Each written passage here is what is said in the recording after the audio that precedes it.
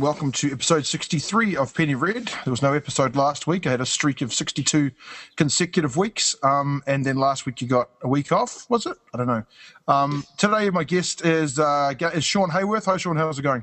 Doing well. How are you? I'm doing just fine.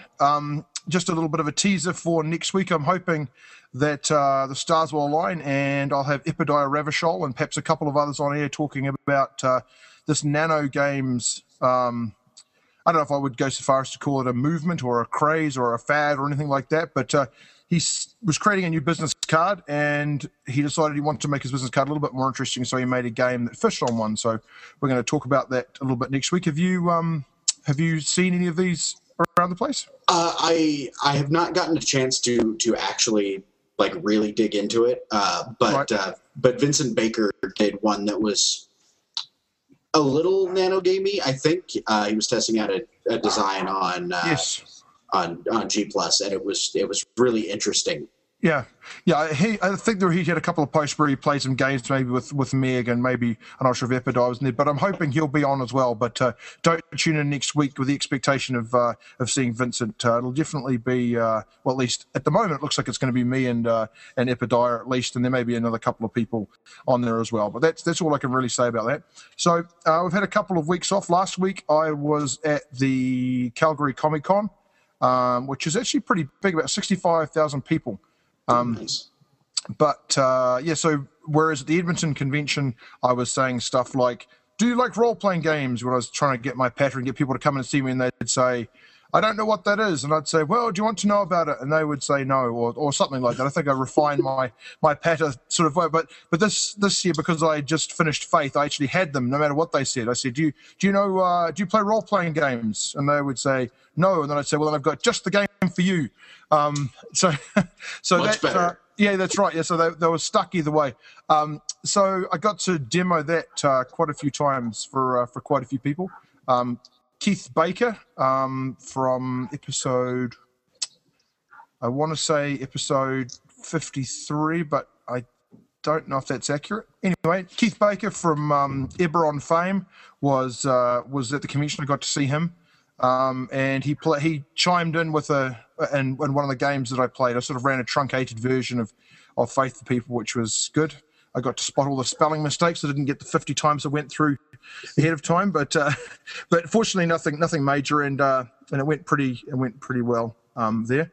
And for anybody that follows me on Google Plus, Daniel Hodges, and look for the one with Faith on it, I actually ran into a guy who looks exactly like a character from the game Cleveland, if you're familiar with the game, or if you've sort of been watching things go past, but you've got a poster there and there's a dude look exactly like it. Was sort of spooky style. And one other little bit of housekeeping before we crack on with the show. A big thanks to Jesse and Claes. I don't know if I said that right, Claes. He's Swedish, so Claes, maybe, something like that. Anyway, thanks very much for those guys, their kind words, and supporting the game. Anyway, that's what I've been up to in the last week or so. What about you, Sean? What have you been up to? Being a parent and a gamer, and that's about it. Just been running. Well, I'm running one game a week and playing in another game, and I just signed up for guitar lessons, and filling up my time. Sign up for guitar lessons. It seems strange for you to say that when you've got all these guitars sitting behind you in the shot there. People on the air can't hear it. I can't see it, obviously, but I can tell you that I'm looking at 1, 2, 3 guitars. I can see in the background there. Yeah, there's 3 guitars, and there's a mandolin sitting over on a table over there. Right. It's a funny thing, because when you've been playing for as long as I have, but are as terrible as I am, then you realize that, hey, maybe I should, actually have somebody teach me things. Because there's this weird thing that happens where if you're not being pushed to do something, you learn exactly as much as is adequate for what you're doing. So when I was a teenager and learning to play guitar, we were playing basically like garage band tunes, like Nirvana and Pearl Jam and whatever was popular at the time, which requires a certain skill level, which is where I got to, and then that was good enough. So now I'm kind of at the point where I'm like, I need to do something more So Yeah, I find that because I do a little bit of web coding on the side, like I code the site, and I do a little bit of coding here and there for other people, but I'm certainly not cutting edge. I can do what I can do, and that's about it. But I know that as soon as I sort of look at something and I learn something else, then I go, oh, I could put that with that, and I could put that with that, and like you say, you do just as much as you need. But taking a look at something from a more structured standpoint opens up all kinds of possible combinations that you hadn't occurred to you before, right? So yeah, exactly. It should be good time. So you can have some of our maybe in the future we'll look forward to some of your stylings on the podcast. What sort of are you like learning like rock guitar or? I've always played rock and roll. The guy that I signed up with lessons from does just kind of a mix of a lot of different stuff, including like jazz and funk and whatnot. But he really emphasizes music theory, and that's my weakness. Is I can read music, but I'm very slow. I read music like a third grader reads Fox and Sox. It's frightening. Right. So like I can read chord block diagrams and I know a few scales and can improvise, kind of. Right. But yeah, like I know where my weaknesses are and it's right there. So yeah, right. I can't read any. I can read. What do they call them? What's it called when you don't have any music at all? You've got like guitar tabs, is it something? Like that? Tablatures. Yeah. Yeah. That's what I when I was learning to play songs. That was the thing I would always look at. Yeah.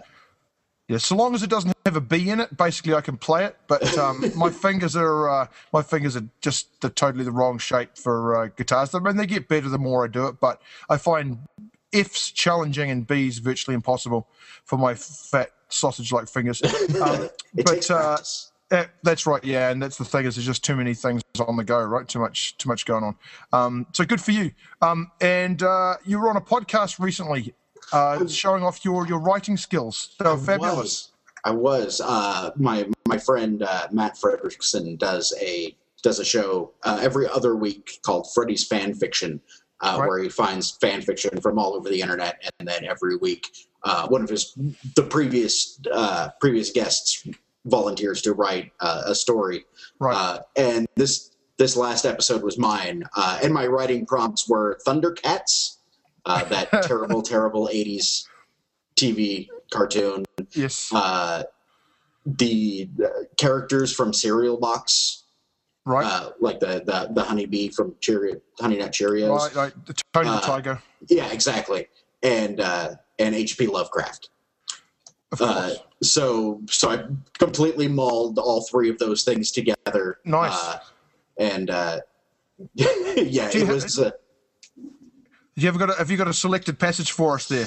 I'm trying to find a good one.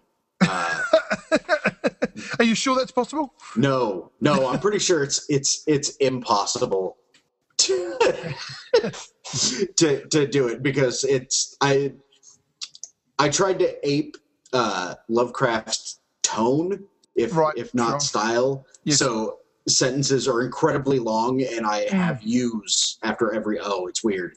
Nice. It's like I was from Canada or something.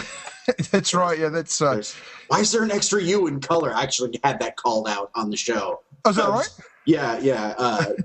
Somebody was reading and they got interrupted, and Freddie was like, "I noticed that you put a U there in the word color. That was a nice touch." Well done. Yes, that's right. Yeah, that's just for the people the pedants, I suppose, who like to be sure their fan fiction is as accurate as possible.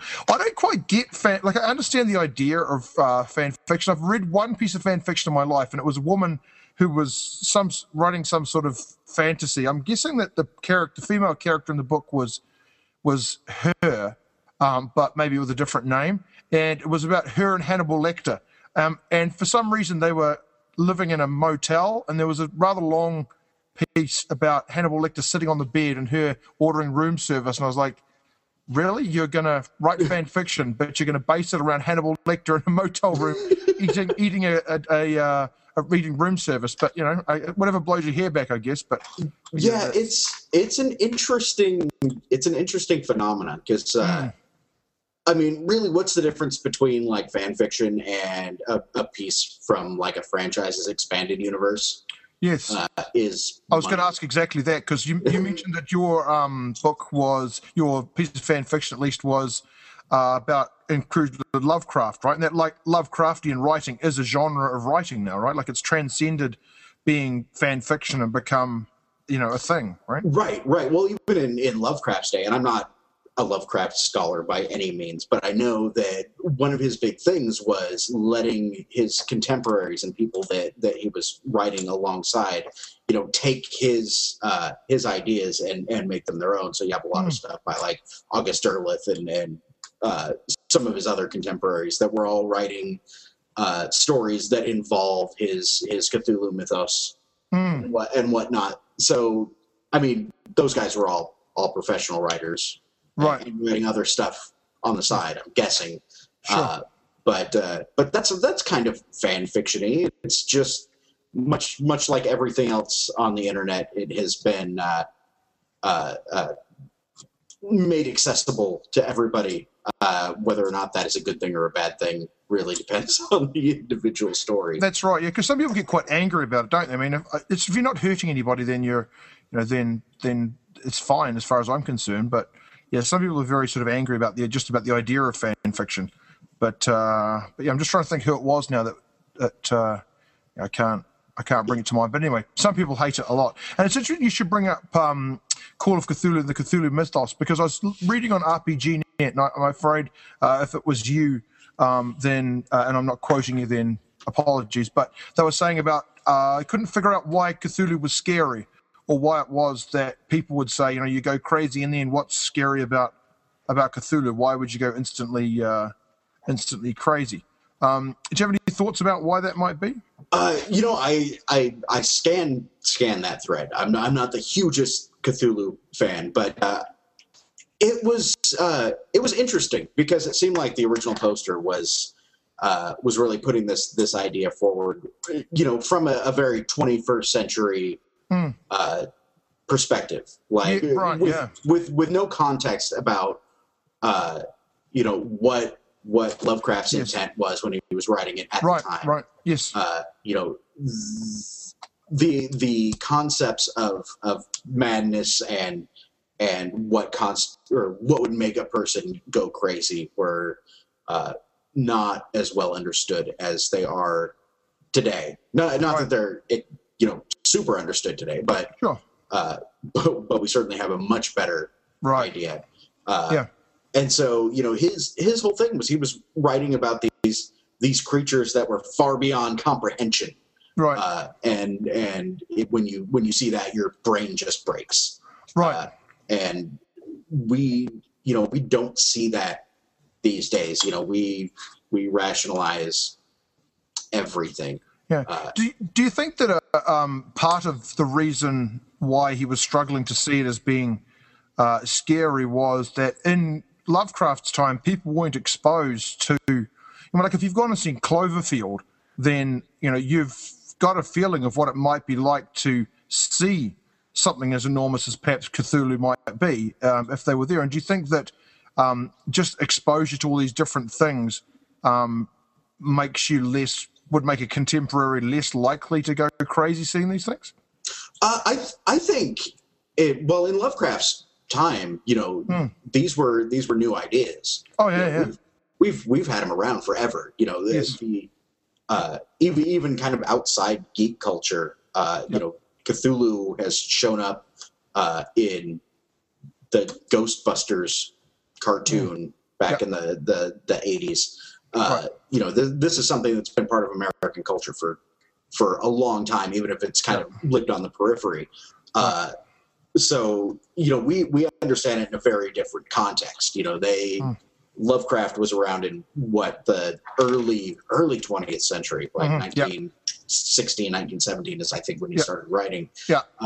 And that's still coming out of years ago almost now, right? Yeah, and that's still coming out of the Victorian ideas of horror, where you had like Dracula and Mary Shelley's Frankenstein, which were very different kinds of horror stories. Oh yeah, for sure. And his was something that was just wacky and crazy. So yeah, I mean, he was. I don't know if I could say he was the Stephen King of his day. I don't know if that's that's an accurate Yeah. Yeah, it's hard to know, isn't it, whether because he sort of spawned a whole genre, history reflects on him favorably, and what will be thought about him as in reference to, in comparison to Stephen King in 100 years time. There's no question that he tapped into something. I've read quite a bit of H.P. Lovecraft in sort of preparation for running a Call of Cthulhu game, and I agree with you in terms of the sentences and stuff. But is that my perception that his sentences are long? Is that just because I'm used to things being snappier now? Like Charles Dickens took an awfully long time to do anything, but he had to describe everything because none of those tropes for people to dig into. Or like if you were going to mention an elephant, then there was no certainty that somebody would have seen an elephant on television. Yeah, writing, right? It certainly didn't hurt that Dickens was paid by the page. That's right. So he had an incentive to write everything in as long a form as he could. I think it was probably a number of things.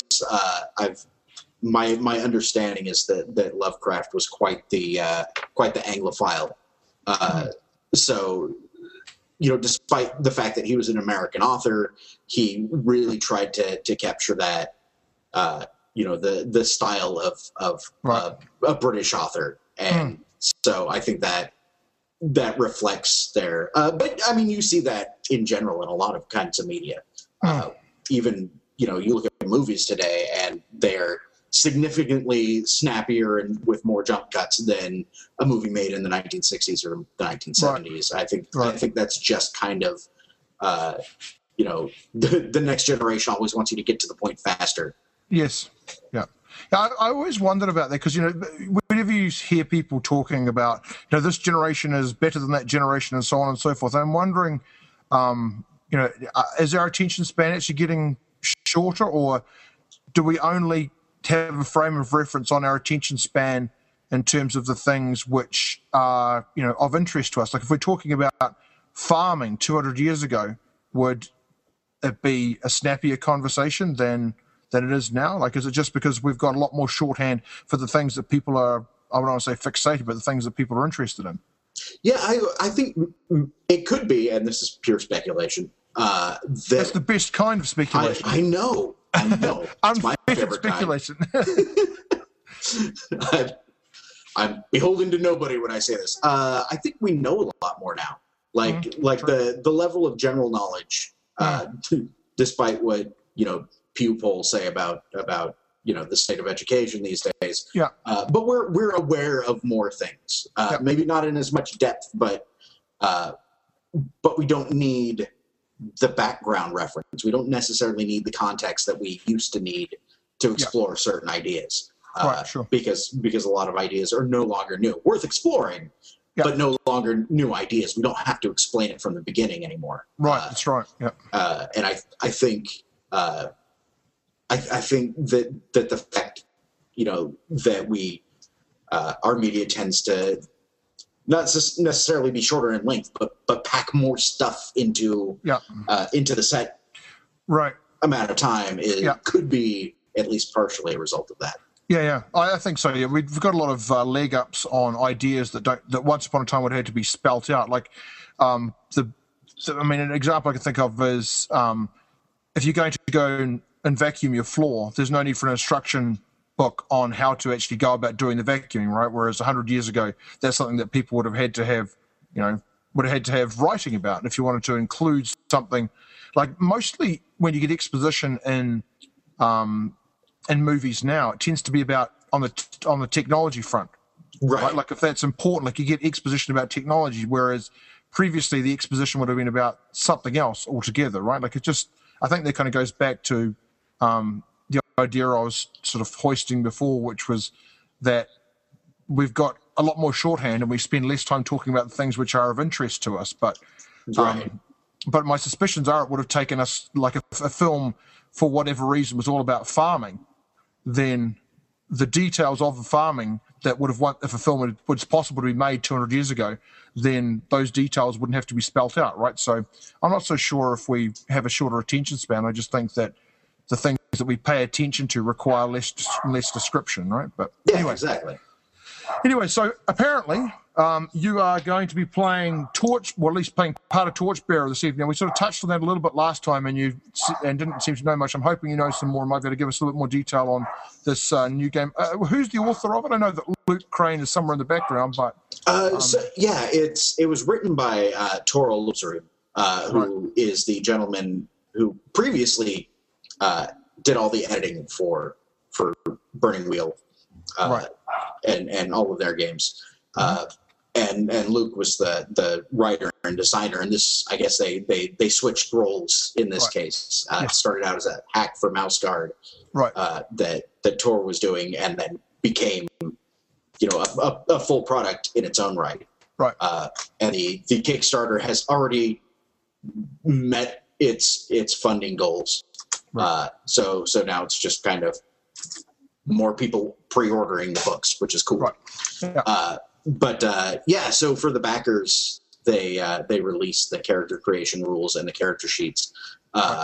So Sean Nittner and a couple of other people and I are going to hop on Google Plus and build some characters and see if we can squeeze out a little bit of play based on what's on the character sheet and the Mouse Guard rules that we do have access to. Which should be fun. It's kind of an experiment in seeing how far you can reverse engineer a system from the character sheet, because a lot of the information that you need is already there. Right, of course. Yep. Interesting. And so, what more do you know about the idea behind the game than you knew last time? So some of it's really, really kind of fun and interesting. It takes a really interesting look at what it means to be an adventurer in this setting. Usually, in my experience, role-playing games, come out with this idea that you're something special in this grander world, right? That your PCs are something more than the regular people around. Yeah. And this kind of turns that on its head. When you read the introduction to the rules, it comes out and says, if you're a noble, you're like the third or fourth kid, and the inheritance has already been used up. You may have gotten shipped off to the priesthood, but they've got enough acolytes, so they just hand you a holy symbol and a book and say, "Hey, go out, proselytize." Like nobody cares about you.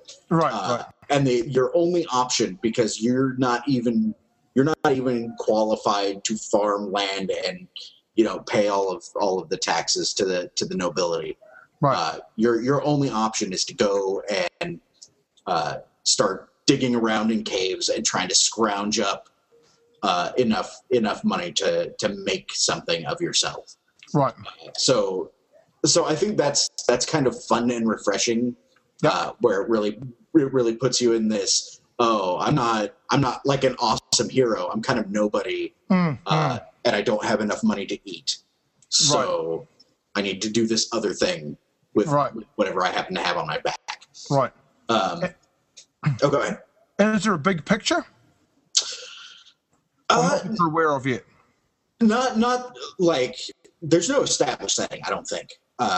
There's allusions to when you're creating your character. There's questions like where's your homeland, and it'll say something like, if the GM has drawn a map, feel free to pick a location from there. Otherwise, just make one up. So clearly there's no sort of meta setting. There's the implied setting of here's a world where adventurers are basically looked down on because they're homeless people that go and rob tombs and then come up and blow all their cash in town. Well, that's interesting, because that's the thing, isn't it? Like, you never really give a second thought to this idea that there's a whole occupation which has never actually existed in human history, at least not that I'm aware of, where people go kill stuff and get money. I mean, you might argue that the Crusades were like that, but we're still not talking about people getting into caves and killing monsters, and their job is to be an adventurer just for the money, right? I don't have the printout here, unfortunately.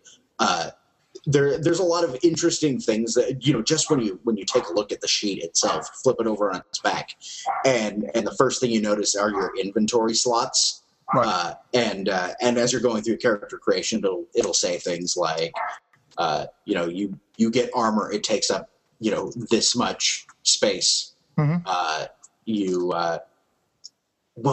I'm trying to think of some of the more interesting things like that stuck out to me. Mm-hmm. One of them is picking out your origin. So when you're figuring out like what your character's relationships are, mm-hmm. It usually gives you a couple of options. One of which is, do you have parents that you can still stomach going and speaking to, or are you an orphan? Right. So liking your parents is not even an option. Is right. It's just, are they there and can you access them? Right. And if you can, then they are a resource that you can tap into, provided you're in the same space. If you're an orphan, you're given some keepsake that takes up either a neck slot or a hand slot. So it's a necklace or a ring or something along those lines. And then they proceed to give it a value in terms of treasure. Right. With the implication being sometime you are going to be faced with this dilemma where you need to spend money and all you have is this heirloom keepsake that you had from your dead parents, which is awesome. The other thing that stuck out to me is that I don't know if you've played Mouse Guard or I've played Mouse Guard. Yeah. Okay, so it uses the condition system, right? Like Mouse Guard does, rather than having hit points. You get angry. I got a cold. Yeah. The last one on your sheet is dead. Right. And the fact that it is a condition implies that it can be reversed somehow. Right. So I think one of Adam Coble, I think from Dungeon World,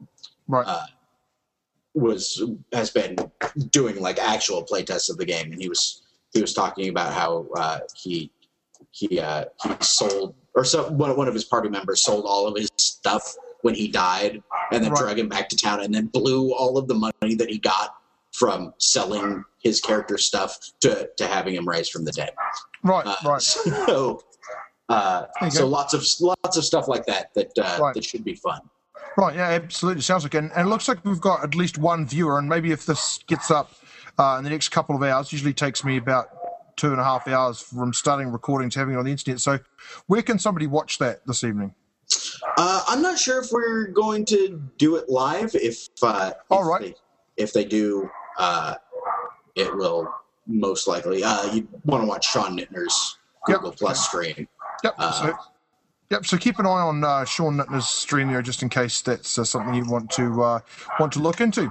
Alrighty, so now that we've covered that type of stuff, I'm going to dig into a topic which I read on RPG Net, and I'd like to credit whoever that was. So I'm going to go ahead and you'll see my eyes darting around the road. Okay, so the thread is called The Biggest Challenges for GMs, and it is by the avatar called Deliverator. Anyway, so the biggest challenges for GM thread goes, what do you find to be the hardest issues to deal with when you GM any tabletop game? Things I've seen people say elsewhere are keeping players interested in plot, remembering all the rules, preventing or dealing with rules arguments, and coming up with plots that have hidden information or mysteries that aren't either totally obvious or are too hard to figure out. Okay, so that's the going to be sort of the meat, I suppose, of today's show, because I think that on the first season of Penny Red, second season of Penny Red, one of the questions is what causes the game to die, and we've sort of touched on that a little bit, and that'll come up again, but almost uniformly, it's coordinating schedules seems to be the thing. Yes.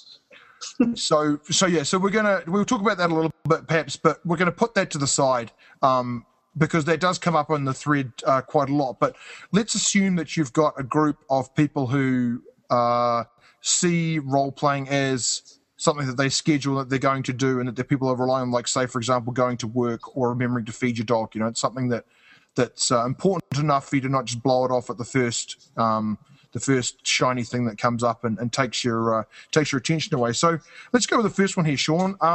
Keeping players interested in the plot. Now, maybe just for the benefit of anybody that's perhaps tuning in before, if you could quickly run through your gaming pedigree, what you play and what sort of games you lean towards, then that might give people a little bit of perspective on where your answers are coming from.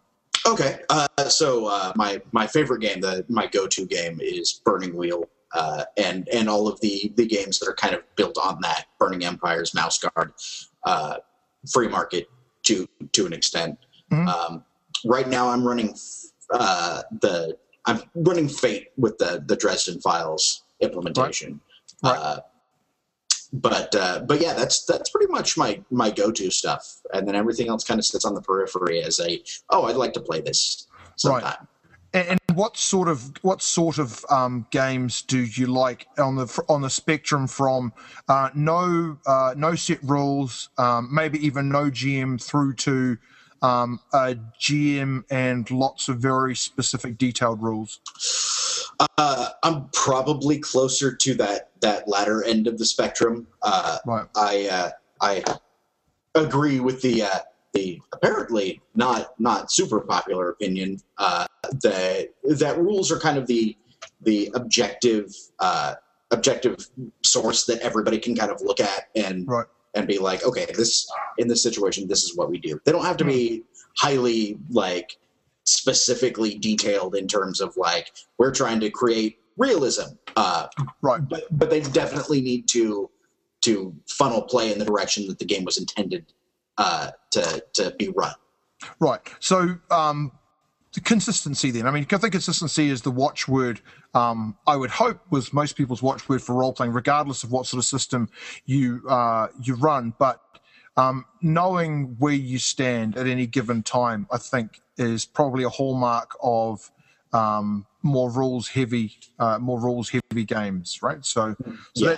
that's Sean's end. I'm probably, for those that haven't heard me talk before, I'm probably at the I wouldn't go so far as to say at the opposite end, but I think the consistency is important. But I'm a little bit more interested in doing what feels right, or what's something cool that could happen in the game, and then trying to figure out ways to make that happen within the context. But yeah, I mean, so I find Burning Wheel challenging to play because there are so many rules, and I'm not really good with remembering rules. And for me, there's not a lot of interest in a very complicated set of things happening within the game, sort of building up to a series of roles. I want to sort of have it happen and then move on. So that's sort of the two ends we're coming at. So hopefully that'll create some interesting, I wouldn't say conflict, but you should get some opposing views as we go along. So anyway, let's tackle the first one then,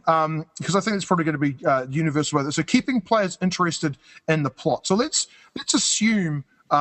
Let's tackle it from two angles. Let's first of all talk about how important is having a plot to start with, and second of all, about what sort of emphasis should be placed on plot and what emphasis should be played on character development. And then maybe we can make some references within that to games that encourage one or the other. So go ahead, Sean. What do you reckon about the first one? I think plot's kind of a weird word, right?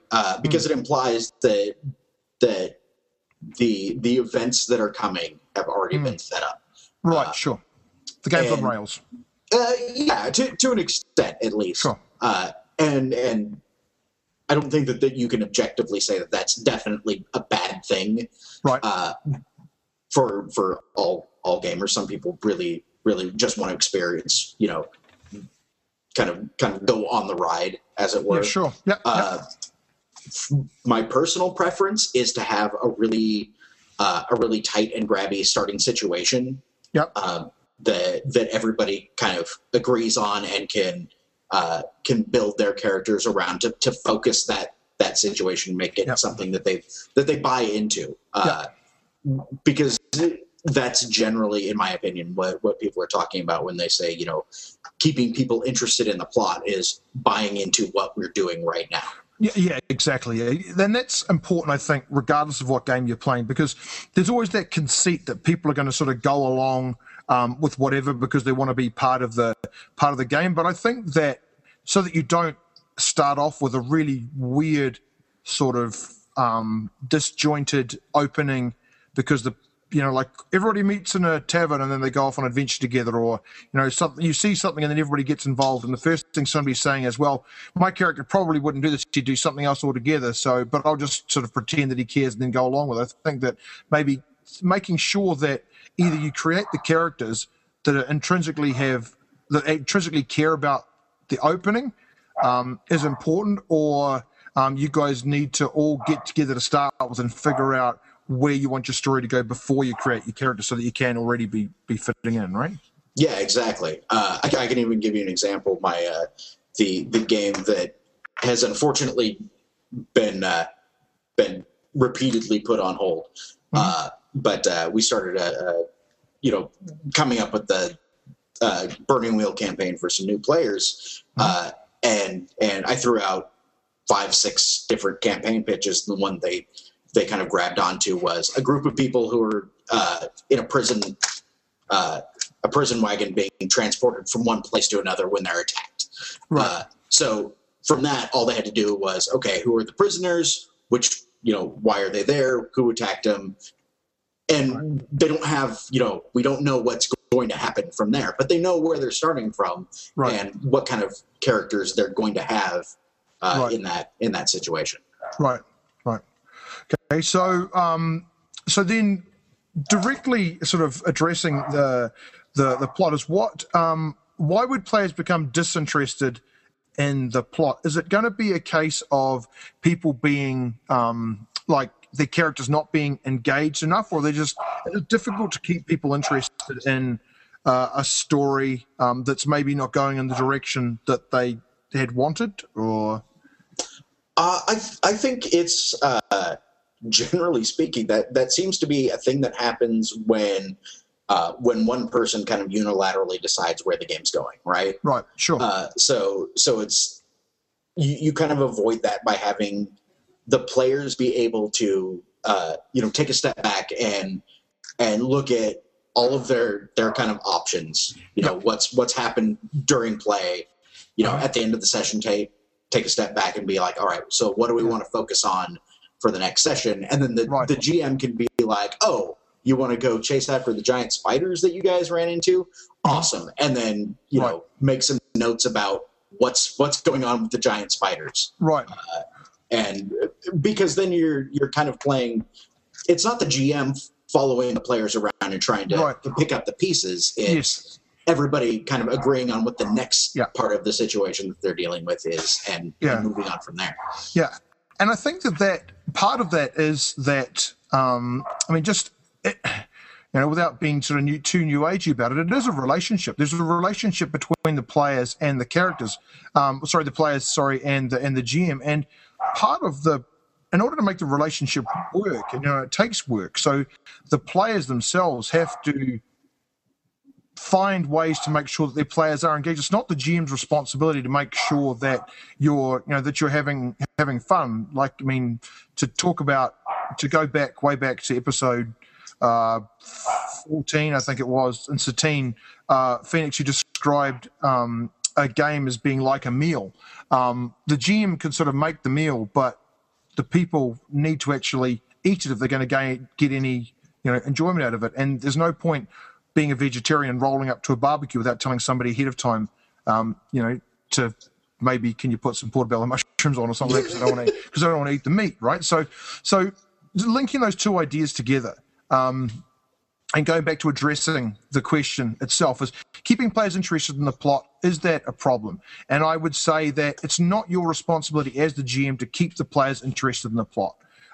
Having said that, if you're in the position where there is a GM, then you need to be aware of and certainly open to the things that the players are interested in. But the players also have to come half the way and start throwing interesting things out and making sure they don't just sit there and seethe and boil, just like in a regular relationship, without saying, this is not working for me, or I'd like to see more of this, or I'm not, Right, exactly. And to kind of bring that relationship together, the GM's just another player in the game. Yes, he or she may have specific duties within that game, but that just means that their job is different. It's not a hierarchical problem. No, right. Yeah. And that being the case, there should be a lot of back and forth. The GM is obligated to listen to what the players want, what they're interested in, for sure. And the players are obligated, if they're playing, if they're all on the same page and playing the same game, to engage with what the GM has come up with based on their feedback. Yeah, for sure. And it's not okay as a player to say, I don't like this, and then not offer something. Right. I don't like it. I want to do something else. What else do you want to do? I don't know. That doesn't work. If you're going to get to a situation where, like you say, the GM is just another player with slightly different things that they need to do, because you are playing a game together, then it's, you've got to, if you're going to complain about something, you've got to offer some kind of constructive criticism or offer something else, preferably both.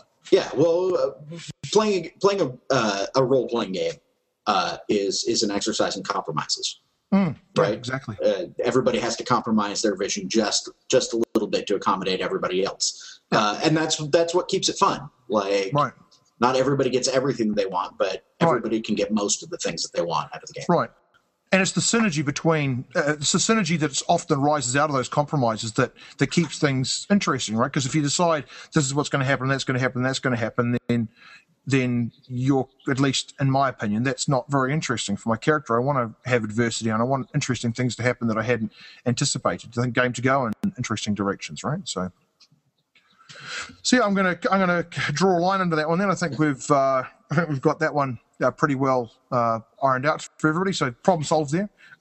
Keeping players interested in the plot, that's not your job.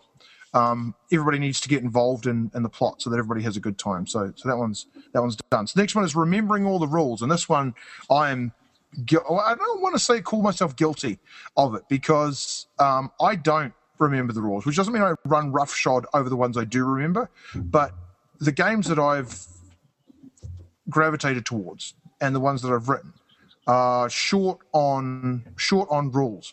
And you're at the opposite end of the scale, so I'll just lay out my I'll plant my flag, and then you can go ahead and do likewise, and we can lob grenades at each other. But my feeling is that more rules don't, for me at least, don't necessarily make it better. I think we probably would agree on that. But I find that when there are very, very specific rules for everything, I start to worry that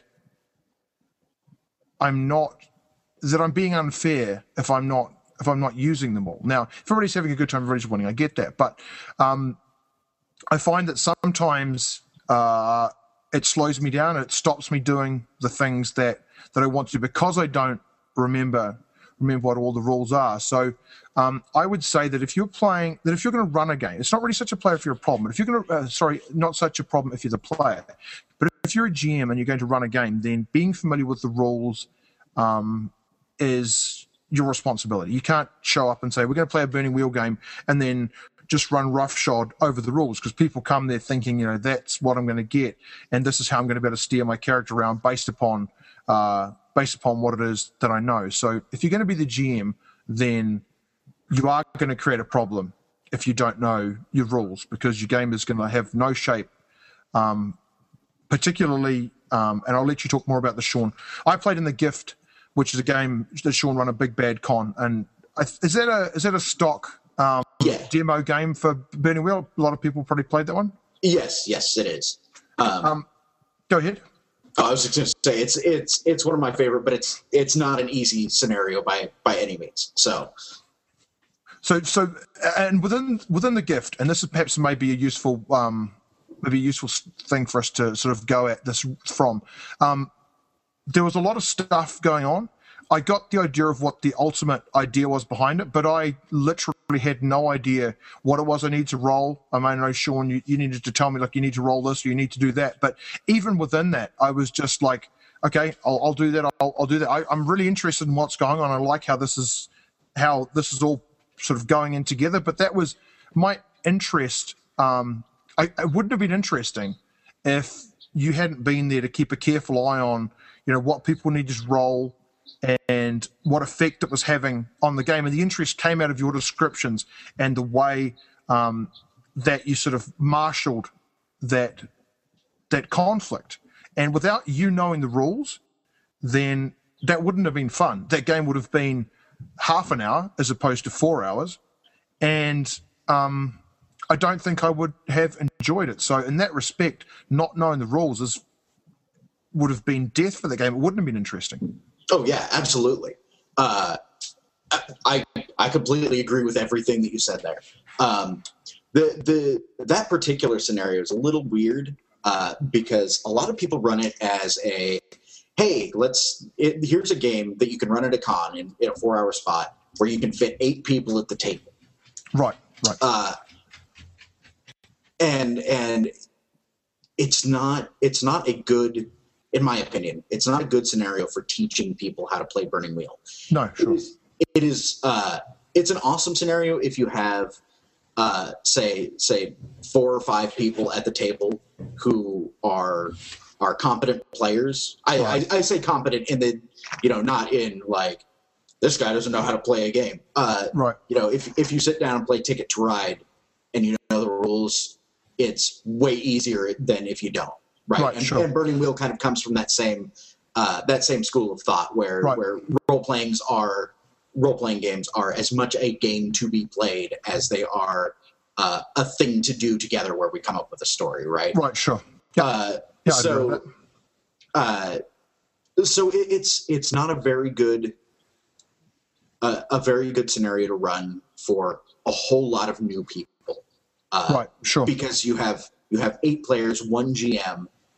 It's a very player against player kind of scenario. Sure. Which is it really, really sings when you have 8 people who know the game.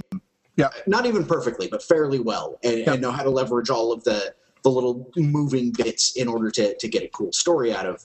And I've had experiences like that with people who knew what they were doing, and it just came out amazing. I've also had 8 people who had no idea what they were doing. Right, that must be a nightmare. Oh yeah, it can be ridiculous. And the first few times I ran it was when I first started playing Burning Wheel in 2007, where I didn't know the rules very well, and it was a complete clusterfuck. It was ridiculous. Right, sure. And not fun for anybody. It wasn't fun for me. It was dissatisfying. It was dissatisfying for everybody else. Sure.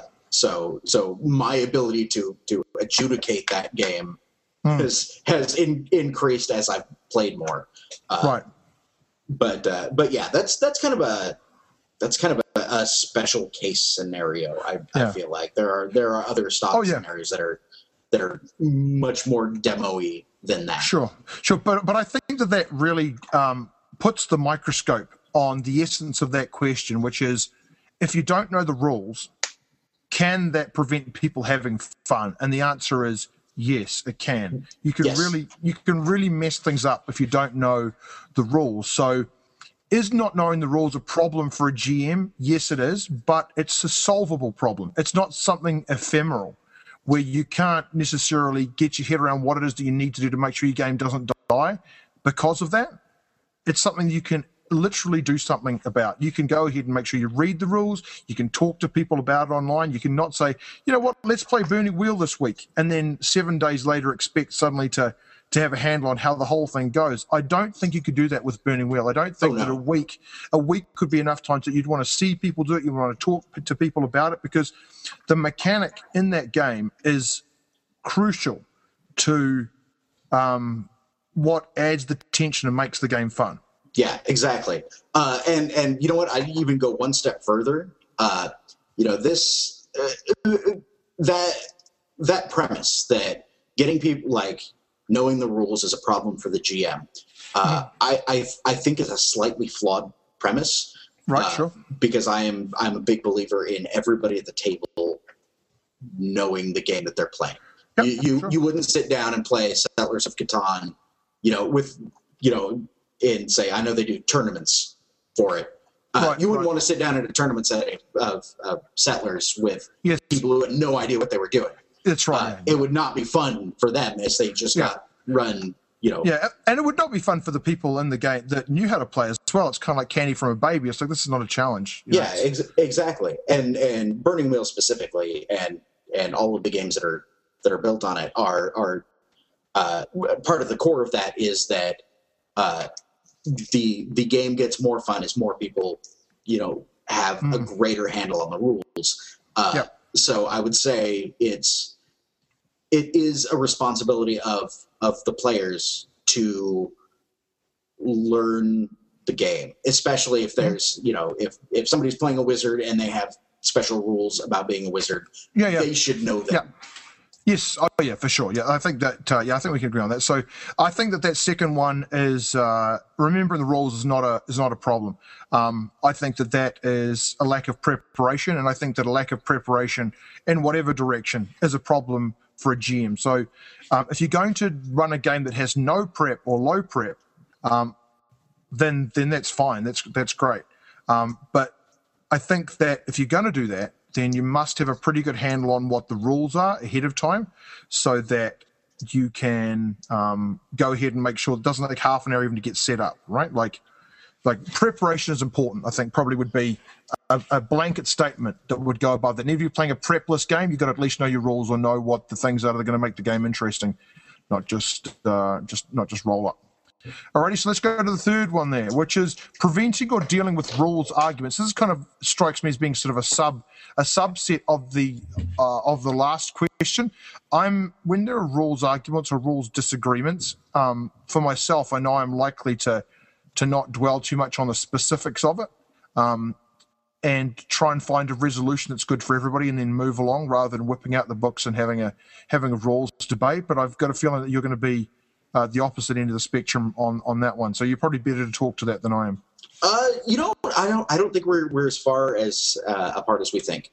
I think anytime that there's a situation where you have to adjudicate rules, generally it's an explicit responsibility of the game master to make the ruling, right? Right, sure.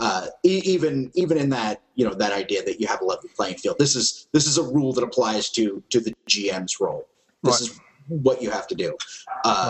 In a well-designed game, you usually have something to fall back on. If you don't know what the rule is specifically for here, there should be something to kind of fall back on. If I don't know how to deal with, two people who want to have an argument, well, we can always, fall back on the idea of you guys make a versus roll, because everybody knows how to do that and how it works, and we just, move on from there. And then at the end of the session, everybody, goes back to their rule books, looks up to see, okay, what would have been a better solution in this situation, and then, go at it from there. I think that there's a lot more of that happening in the games that maybe I prefer than yours. Right, sure.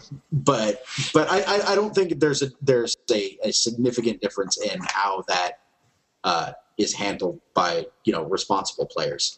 Oh, I agree. I agree that the resolution is not different. I think that if you've got people on the same page who want to have a good game, that it's not going to cause a problem. But have you been in a situation where you're having an argument with somebody about the rules of a game, Burning Wheel, say for example, or anything else, like where it's just been like, I think it's like this, I think it's like that, and here's why? Or have you never really been at a full stop because of a rules disagreement?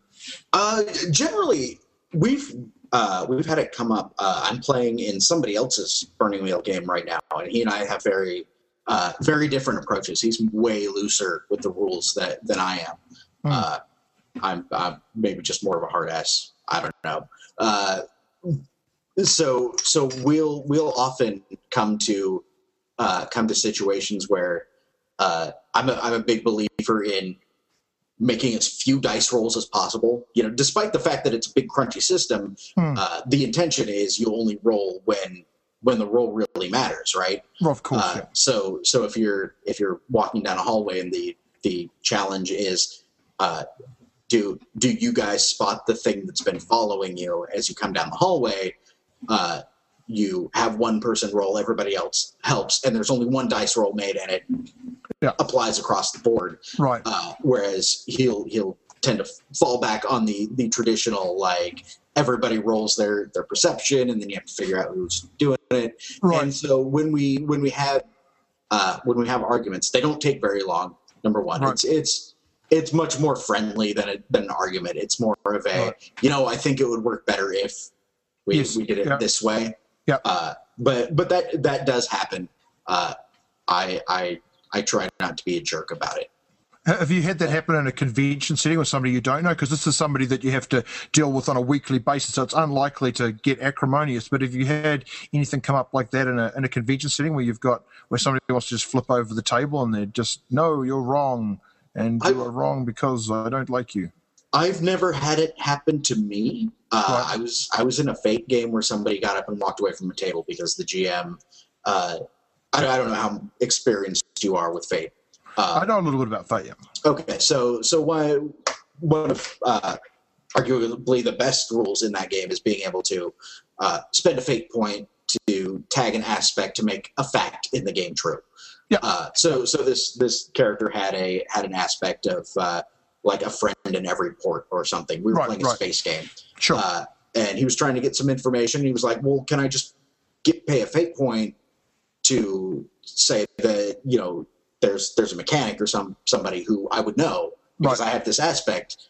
And the correct answer to that question is yes. Yeah. Yes, you can absolutely do that. Yeah. And the GM started hemming and hawing and then finally, making up some reason why that wouldn't work. Not a good reason. Just this is getting in the way of what I want, how I want things to go. Yeah. So no. Yeah. And that sort of thing happened multiple times in that situation. That guy got up and left. Yeah. I don't blame him. I should have, but when it comes to interpersonal conflict like that, I'm like, this is beyond the I disagree with how you see the rules, and this is the GM kind of being a jerk. Yeah. The guy walking away from the table, I think that when you made the description, I'm immediately thinking, okay, there's a plot here that he doesn't want to be disturbed by this guy finding something out, so he's trying to block him because his plot is weak, right? Was that? That's exactly what was going on, and the player was rightly trying to leverage the rules, which everybody had access to, right, in order to do that, and got blocked for it for no real good reason. Yeah, that's the biggest way to make an enemy, I think, is tell somebody they can't to remove. I mean, that's just like removing player agency, right? It's like Well, and there's a huge difference between that thing that you say you want to do, not really appropriate in this situation, right? You can't just roll to go and slip, go meet the king.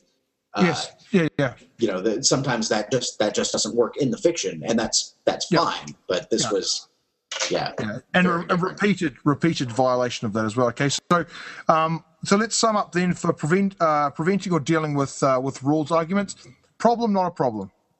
I don't think it's a problem. It's generally, if you're stopping the game to argue rules, there are deeper issues. Yeah. Rational people go, let's look that up later, or here's the right rule. That's right. Yeah, and if you're in a convention, don't take up half an hour to have an argument with the person running the game, or if you're running the game, don't spend an hour to argue with the player in the game, because the other three people, or however many there are, will be sitting there scratching their head, and then eventually just getting cheesed off, and then nobody's having a good time. So, anyway, lastly, coming up with plots that have hidden information or mysteries that are either totally obvious or too hard to figure out. And this one I think is probably going to be the hardest one to reconcile, and it comes down a little bit to that blurred edge between what my character knows and what I know, and how charming I am and how charming my character is. Everybody likes to play their character, but the reality is that oftentimes you may be playing a character who is more charming than you are. So even if you're trying your best to role play that charmingness, difficult sometimes to know what the right things to say are, because you as the player is less gifted than the character that you're playing. But Burning Wheel deals that pretty well, right? That's part of the thing that. It approaches that kind of specific problem from an interesting angle. The first thing, and I think this is universal for all games, not just Burning Wheel, is the idea that the characters don't exist. Really, characters are an interface for the player to play the game, right? Yeah. It's your way. It's basically your Windows desktop for D&D or whatever you happen to be playing. So, doing the acting in character and all of that bit is awesome and fun and should absolutely be done. But when it comes to, I need my character to be able to do a thing that I personally am not capable of doing. Yeah. You need to. Or even describing, right? Yeah. You look at your numbers and be like, this guy would know things that I don't. I can't come up with the words for it right now. Can I just roll blah and assume that happens? Yes. I tell him how dire the situation is. Yeah. Yeah, and it doesn't. It generally speaking, that's not even weak. Like it comes across fine in the fiction. Right. Yeah. Yeah, and that question highlights a second larger problem, again, which is that you need, if something is that important in your fiction, you can't be mad at your players for not getting the breadcrumb trail that you've laid out. You just can't, because if they don't get your breadcrumb trail is the problem. It wasn't good enough. Yeah, right? Yeah, absolutely. And so if something in your fiction is that important, then you need to offer multiple ways for people to see things. You need to have some events lined up so that one way or another, they're going to get to the bottom of whatever it is you want them to get to the bottom of, and in an organic way. But don't write yourself into a corner where it's vital that somebody makes this one roll. Otherwise, they're just going to be turning around in circles, having no idea how to proceed, because that's not your players not being smart enough. That's you not writing. I mean, assuming we're talking about a sort of GM style game, it's you not writing well enough, or you not considering, or at least allowing options for people to get at this information. Yeah, absolutely. And one of the best techniques, one of my favorites, and one that Burning Wheel embraces, and why I really, really like it, is the idea of dramatic irony, where it's not about the players having to read the GM's mind and figure things out. If an NPC has information that you need to get from him, but he doesn't want to tell you, and so he's going to lie, rather than dancing around the situation, you role play what he says and say, this guy is clearly hiding something. What are you going to do? Right. Because what are you going to do about it is much more interesting than, trying to figure out if the person is lying to you. It's way easier to just be like, yeah, this is it. Or if you're doing like a pick up the clues game, Gumshoe actually handles this pretty well. If you have the right skill, you just get the clue. You don't have to roll. If you're in the right area, you walk in and you're like, oh, you've got forensics? Awesome. So as you go around the room, like, you pick up some, fingerprints or whatever. Yeah. And then, you have the information in the correct place, and the players, doing what they should be doing, which is, making the connections between things. Yes. I suppose you could make ridiculous connections, but we'll assume, for the sake of argument, that you haven't come up with something that's so highly improbable that nobody would ever figure it out. Right. And along with that a little bit, and we'll circle back around in a second, but way back in episode 4, Sean Nittner and I disagreed on some players knowing stuff and some players not knowing stuff. Secrets within the game. How are you on somebody knowing something and somebody else not knowing something. And we're talking about players here, let alone the characters. Like the actual players themselves have accessed different pieces of information. Somebody's been passed a note and it says such and such is a vampire, but nobody else knows it. Like, how do you feel about that? That's a hard one to answer. In general, there are specific cases in which this is not true. So there are exceptions to this. Of course, yeah. We'll assume that there are plenty of exceptions, yeah. But generally, I don't like to keep those kinds of secrets at the table. Right. It avoids a whole lot of problems if everybody at the table is on the same page as to what's going on. Right. And most people are adult enough to be able to go ahead and be like, oh, this is the case. I know it, but my character doesn't. Right, yeah. If somebody is secretly the king or, the crown prince and he knows it, but nobody else does, it's fine if the players are aware of that. And in fact, that generally, in my experience, adds to getting that played up, being made a big deal, because now everybody knows that guy is interested in doing that thing and will take actions to facilitate it because everybody's kind of taking responsibility for everybody else's fun. Right. Yeah. And I don't think we disagreed on that idea specifically, but one of the things, I'm actually trying to remember exactly what we disagreed about, but anyway, that scenario, is there ever a situation where the players are going to be like, oh, that's so cool, you were the king all along, now that makes perfect sense to me, because it's a secret that doesn't actually affect anybody else, in terms of, like, I'm going to put poison in that person's drink, I'm really going to try and kill them, then that's sort of as a PvP type scenario. But if this guy happens to be the king, then and the fact that he's the king doesn't have any direct effect on any of the other players in the game, is that something that might actually be cooler for the players also not to know? I think you can't rule out the problem or the possibility, right? Like, sure. And it's going to depend. You're going to know what the people you're playing with are into way better than I do. Sure.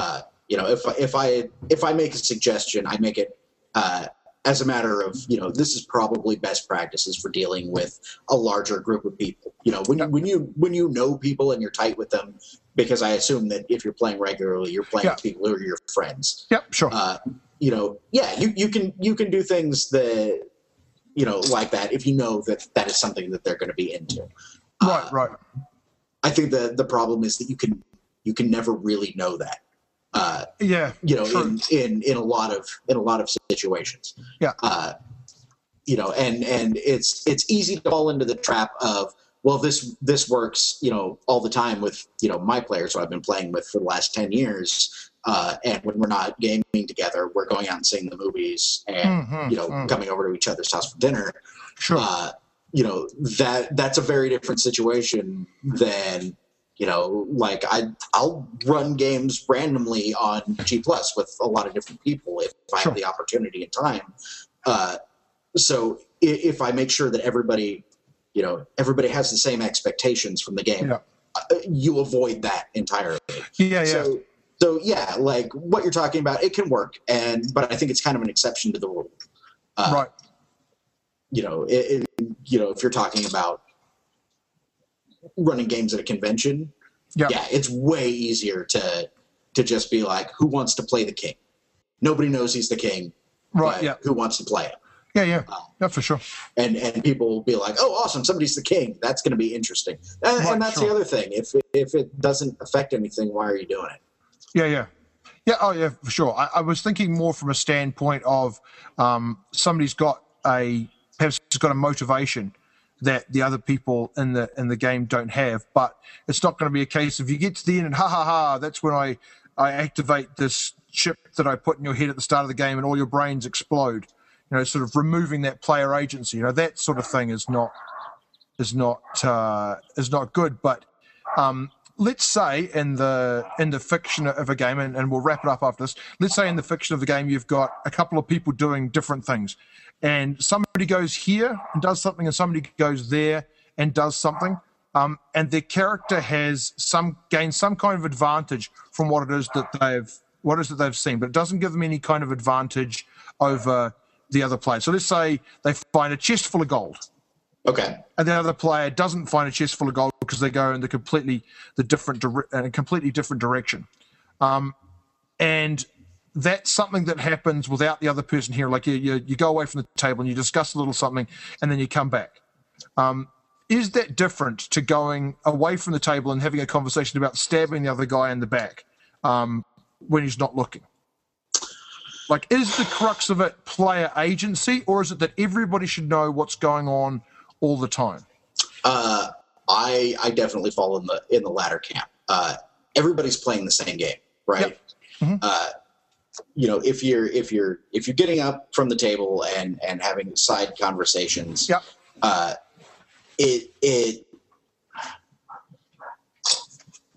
It can make things very awkward. In my experience, sure. I've had games that have, not like doing that very same thing, even when it's completely innocent. Yep. Like it's not a big deal. Nobody's like backstabbing or conspiring against another player.